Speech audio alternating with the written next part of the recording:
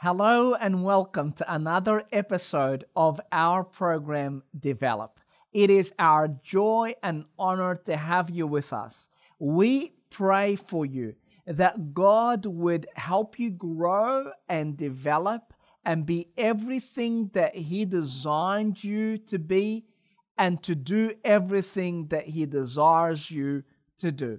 Thank you for watching. Today, I'd love to share with you a profound scripture from the Gospel of Matthew chapter 17. And this chapter is renowned for the story of the Transfiguration. 6 days earlier, Jesus had predicted His own death, and the disciples were troubled by that. But here He takes 3 of His closest friends, ascend to a mountain known as the Mount of Transfiguration, and there He reveals His glory and His majesty to them. They've never seen Him like that before. The term used is metamorphosis, which actually means that a transformation on the outside that reveals the eternal essence on the inside of Jesus. And the disciples were looking and thinking, this is the most awesome experience we've had. And to make it the more exciting, they found Moses and Elijah standing around with Jesus having a spiritual conversation. How crazy is that? Moses representing the law and Elijah representing the prophets, the Old Testament coming to testify of the Messiah. And here in the midst of the glorious scene, Peter steps up and maybe speaking on behalf of the disciples and says, Jesus, I have a little suggestion for you. Would you allow me to volunteer to build 3 shelters, one for you, one for Moses, and one for Elijah, and let us stay here for a long, long time. Forget about the valley. But Peter's words were interrupted by a thunderous voice from heaven. It's only the second time we hear the Father speak about the Son, saying, this is my beloved Son. Listen to Him. And there Jesus calls the disciples to go down the mountain again to the feet of the mountain, where they are confronted with the reality and the chaos that was surrounding the remaining 9 apostles. The Pharisees were arguing with them, and a man had brought his possessed child to them, but they couldn't heal the child. And Jesus brought the child to Him, and He healed him. He delivered him from the evil spirits, and He turned His attention to the disciples and rebuked them. And then He gave this most profound statement that I'd love to read to you from Matthew chapter 17. And this is what happens. Then the disciples came to Jesus in private and asked, why couldn't we derive it out? Why couldn't we derive out the evil spirit? And Jesus replied to them, because you have so little faith. Truly, I tell you, hey, let me summarize the lesson to you. That's what Jesus is saying. Truly, I tell you, if you have faith as small as a mustard seed, which was pretty small, maybe not the smallest seed, but pretty small seed, you can say to this mountain in front of them, where Jesus and the disciples had just descended, and He says, move from here to there, and it will move. That's freaky. Nothing will be impossible for you. Nothing will be impossible for you. And in this simple statement, Jesus reverberates and echoes His glorious power delegated to His church and to His disciples for all ages. And undoubtedly, you know that mountains in the Bible refer to problems, maybe barriers to progress, and maybe they mean insurmountable challenges. Whatever they mean, they are blockage in our way. And Jesus was saying, I will give you the power to push through, to go around the mountains, or to crumble them. I will allow you to progress forward in the midst of your circumstances.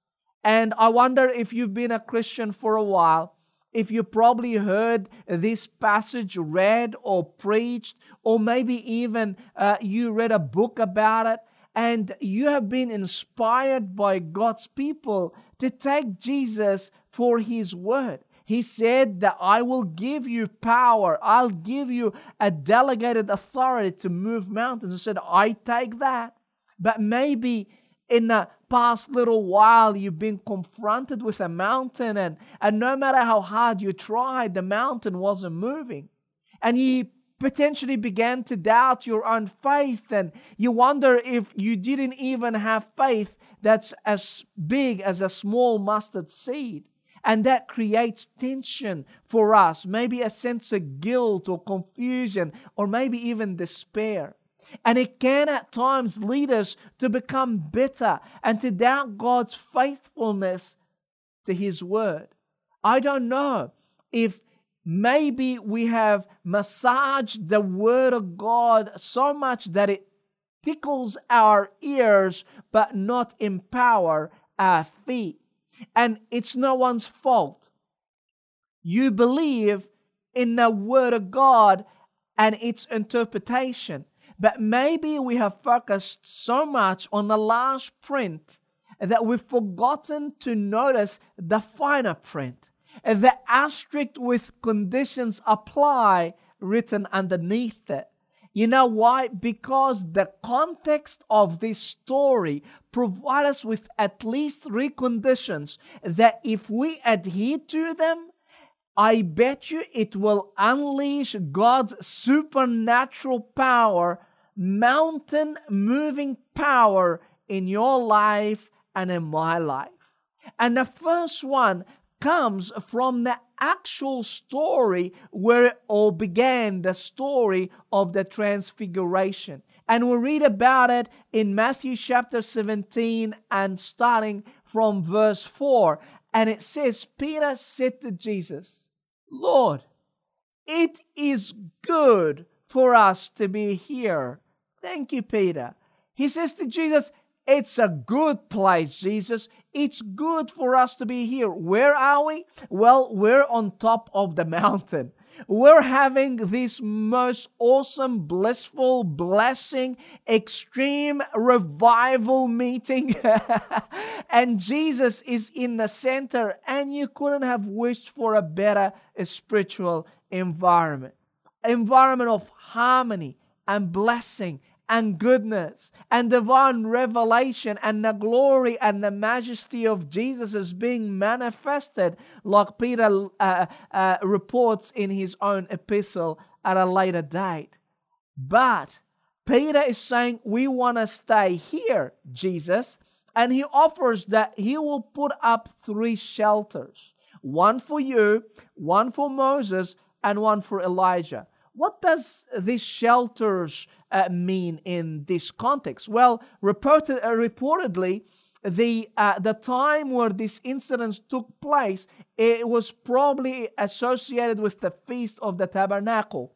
And in that time, people actually lived in shelters, lived in tents, and it was a sign of the amazing provision of God over His people in the past. But the disciples were versed in the Old Testament, and they recognized in the book of Malachi, which is the last book of the Old Testament, a reference of the kingdom age to come. And in it said that Elijah will come first.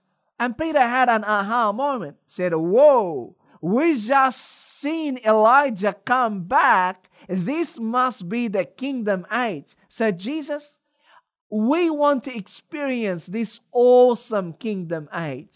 Jesus, remember I told you just last chapter 6 days ago, hey, forget this cross. Let's just enjoy the miraculous, amazing miracles that you've been doing and your awesome teaching and your provision. But hey, forget about the cross and the unfair treatment by the elders and the priests, and forget about the crucifixion. We want mountaintop experiences. And guess what? Probably the most depressing statement in that chapter for Peter and maybe for us was in verse 9, where it says, as they were coming down the mountain. As they were coming down the mountain.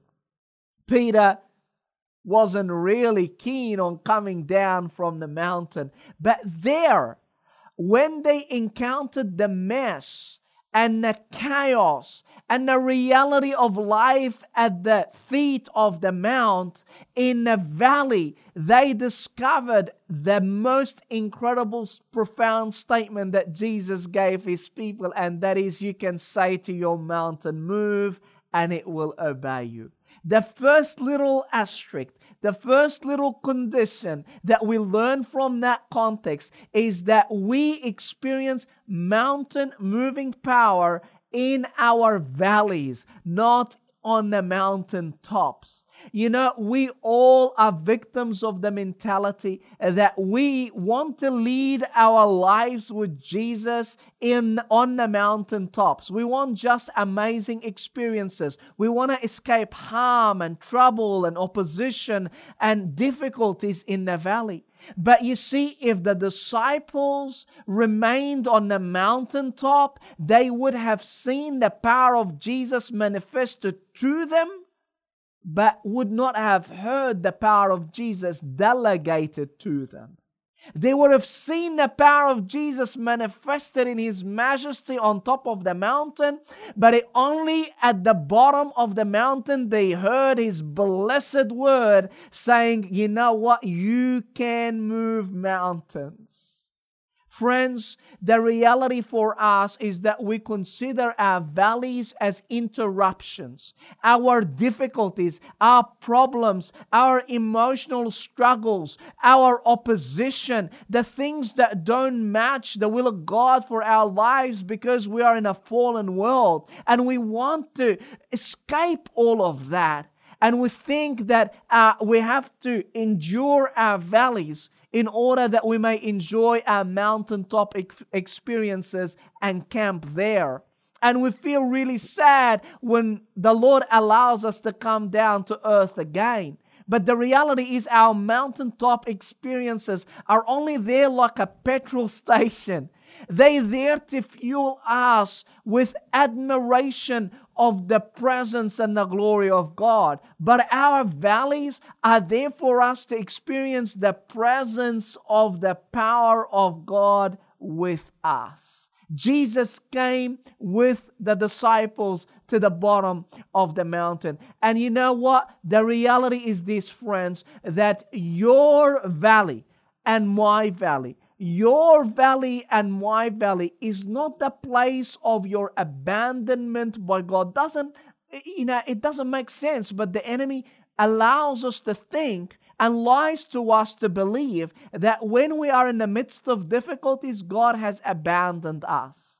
But it is the realm of your authority in God. Your valleys are the realm of your authority in God. He hasn't forgotten you. He hasn't forsaken you. This is actually part of His plan for you so that you can exercise your authority in the midst of unfavorable and difficult circumstances.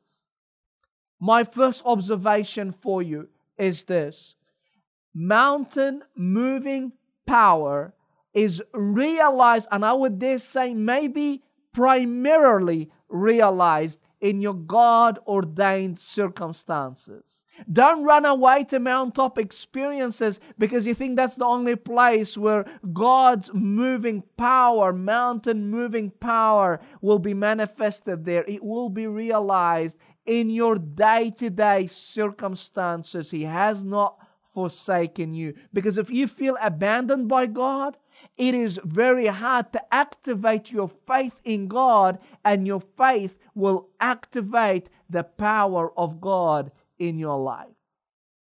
The second asterisk, which is the second condition for us to enjoy the power of God unleashed in and through us, comes also from the context of what happened after the disciples came from the Mount of Transfiguration. It says this in verse 14. When they came to the crowd, a man approached Jesus and knelt before him. "Lord, have mercy on my son," he said. "He has seizures and is suffering greatly. He often falls into the fire or into the water. I brought him to your disciples, but they could not heal him." And this is the second condition. Why is this significant? Because I want to share with you what the disciples have heard early on, that from Matthew chapter 10 and verse 1, it says that Jesus actually granted them the authority to heal the sick and cast out demons. It's in the calling that God had whispered in their lives that for some strange reason they believed the enemy instead. Maybe they were intimidated by the possessed young man. Maybe they believed the lie that they don't have what it takes. But the reality is here that Jesus was saying to them, you can say to the mountain, move. You can say to this evil spirit to depart. You can say healing over that disease. Why can you say it? You can say it because it's your delegated authority, because it's God's whisper over your calling. And what I'm trying to say here is that mountain moving power is reserved for your God-given calling. Friends, I get heartbroken when I find Christians who are called by the beautiful name of Jesus, who have been anointed and gifted for His purposes, and then they're living the rest of their life like the rest of the world. They're living for every other attraction and every other alternative that the world is living for. It may not be sinful, but it's a waste of time.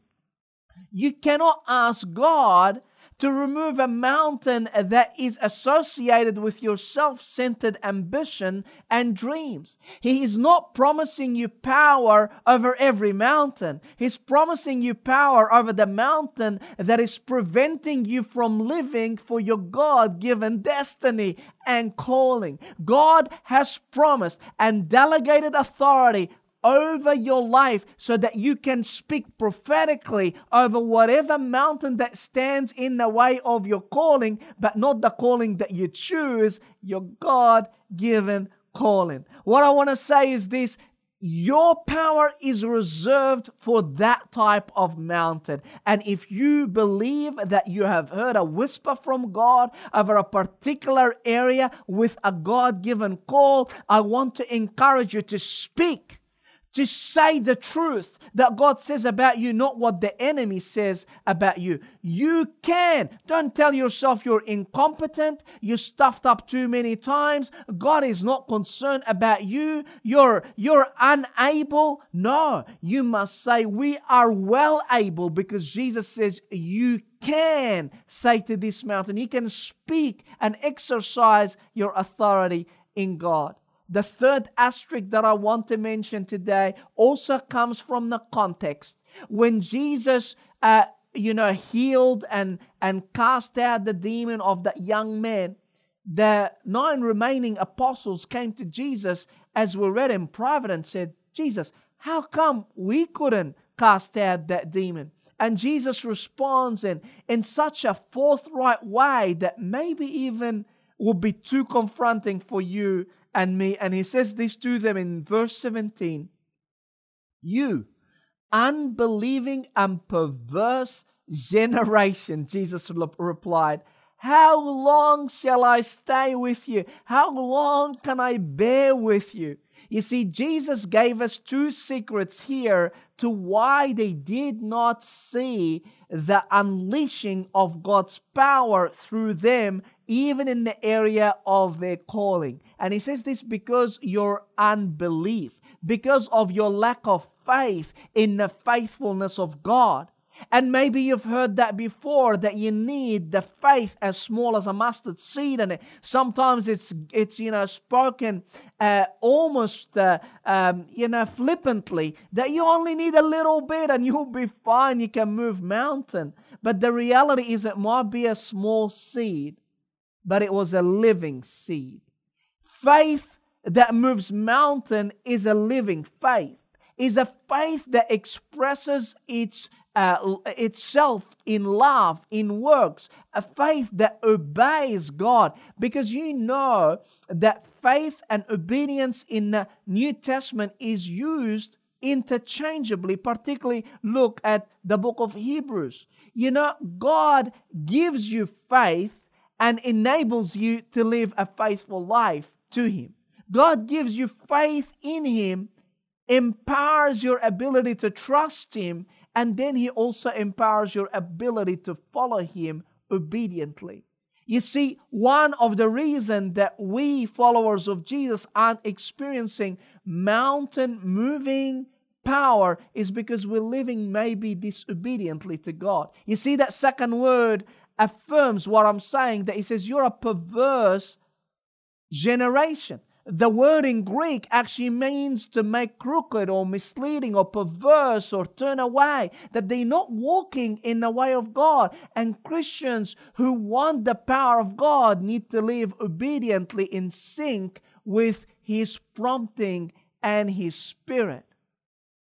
If we are going to be the type of people that experience mountain-moving power, we need to understand that it's released through faith that obeys. Not faith that just understands or faith by word or name, but faith that actually obeys. And if we entrust God's greatness, if we enjoy His presence in the midst of our valleys, if we enjoy His greatness in the midst of our valleys, if we exercise our authority where we are called to exercise our authority, and if we truly obey His promptings and His whispers, I believe God will unleash mountain-moving faith. And you will suddenly see that your God actually is able to melt mountains. It says in Psalm 97:5,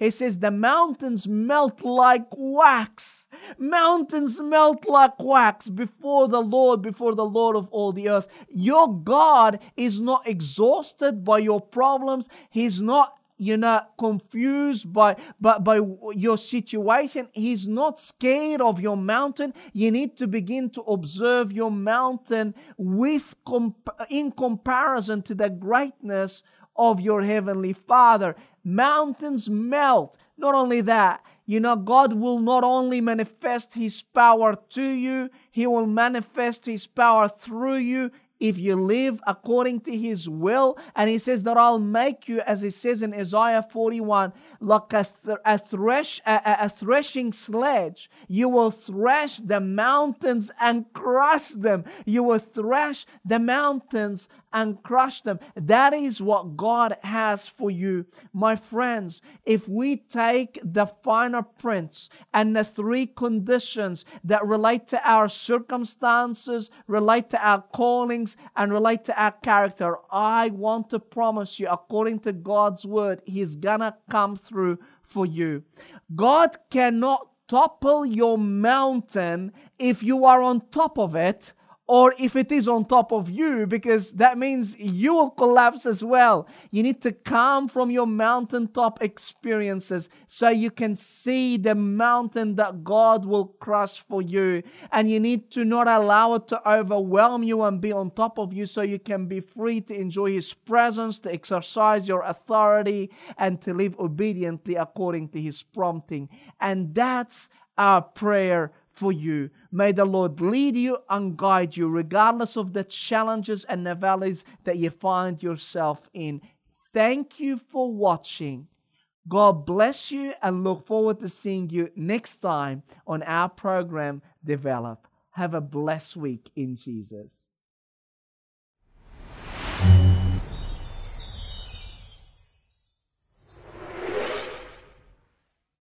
Well, what a great and timely message. We pray that it blessed you and encouraged you.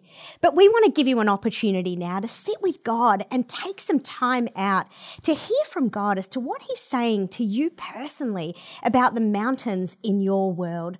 And so we want to leave you with 3 questions, because that's really where the rubber hits the road, and that's where we really do our growth and our development and become everything that God wants us to be. So we want to leave you with 3 key questions that you can unpack with God in your own time. The first question is this: what mountains can get in the way of your calling as a Jesus-like disciple?